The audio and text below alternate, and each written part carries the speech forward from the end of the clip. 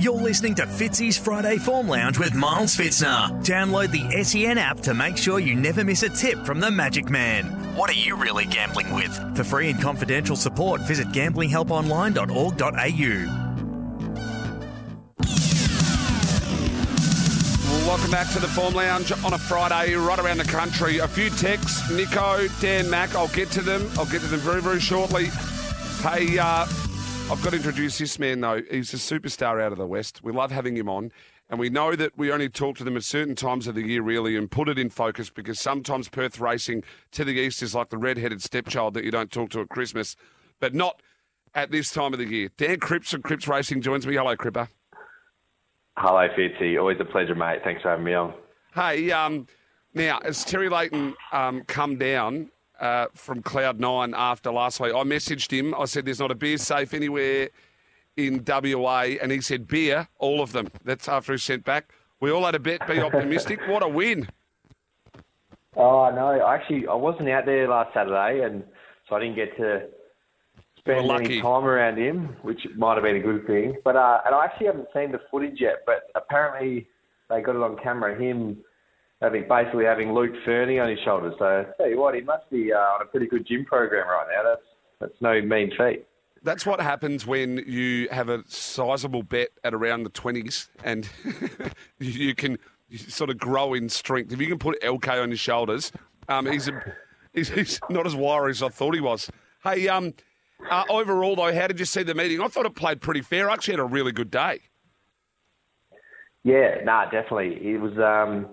It looked like the spot to be was just behind the speed, sort of like the bustler run, getting 3-deck with cover. And I wish I could say the same as you, Fitzy. It was a tough whole day for me. I was pretty keen on Super Smith, had a bit of futures as well. And under the turn, I said to someone I was watching it, I thought, you beauty, here we go.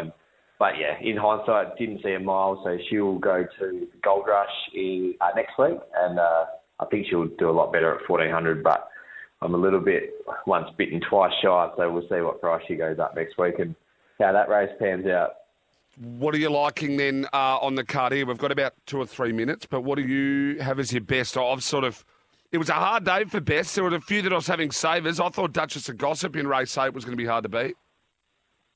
Yeah, definitely agree. The early price she went up, I thought looked quite attractive around that $3 mark. At the moment, $2.40, probably on the right quote, I'd say. My one query with her is, look, she was absolute moral beat.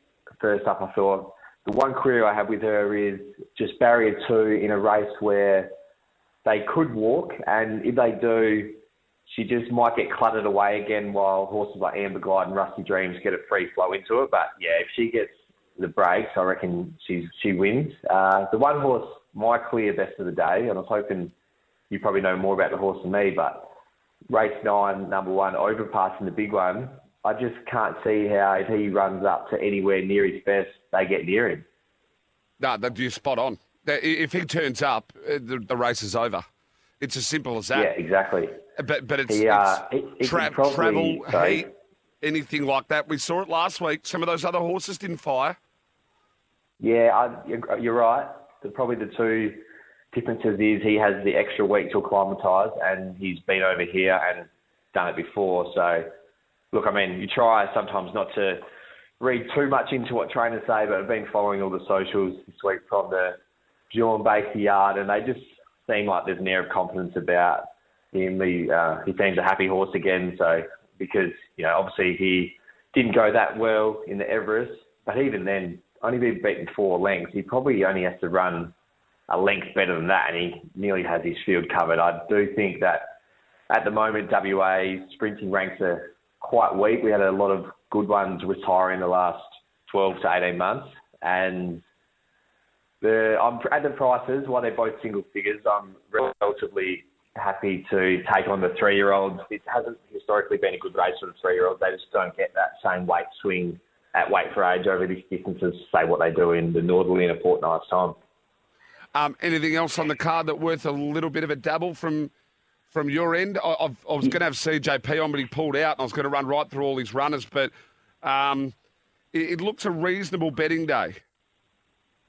Yeah, I'm actually looking forward to this card. Obviously, Overpass would be my clear best of the day. But in race 4, I want to play 2 horses. Main bet is number 5, Holy Enchantment. He surprised a lot of us, including myself first up, but the stable definitely didn't forget to back him. I think he was 20s into 8 that day, first up in a mile and won really well. He should only improve going up to 1,800 metres. I've always had a heap of time for this horse, and he went off the boil last prep, but on reflection, you could probably put it down to he just didn't like the wet track. So if he's back to his best, which I think he is, he's going to get a lovely run, barrier 3, just in behind him. And I think he can go on with it now. In that... Oh. Lost him? Have I lost him? We'll just see whether or not we get Cribbit back. We may even go to a quick break, and we'll see whether or not we get him back. Just running low on time too. Got you there, Cribber. Yeah, got ya. The other one with Holy Enchantment, just quickly. Yeah, the other one is the 7 Mountain Ash, who actually was run down by Holy Enchantment last start and probably didn't get conditions to suit that day. Gets a 2 kilo swing, jumps straight to the front. He might not get conditions to suit again with the southwesterly, but he will be in front for a long way. Should get a much more suitable map here. It doesn't look to be a lot of speed. So I want to play those 2. And also in race 2, look, Younger Lass was pretty impressive last start, but at even money, I can't dive into that price. So there's one down the bottom that I want to have something each way, and that's the number 13, Thoroughgood. He's similar to Holy Enchantment, just didn't come up in the winter. He doesn't like soft tracks, but his 3 runs this time in over 1,200 metres, which is way too short, have all been really good, especially last start when he got back and flew against the pattern of the day. Up to 1,500 metres, barrier 2, settles a lot closer. I reckon he can run you a race at a double-figure price each way. Cripper, appreciate your time, buddy. I'm running really low on time, but I'll talk to you a bit later on. Thanks, mate.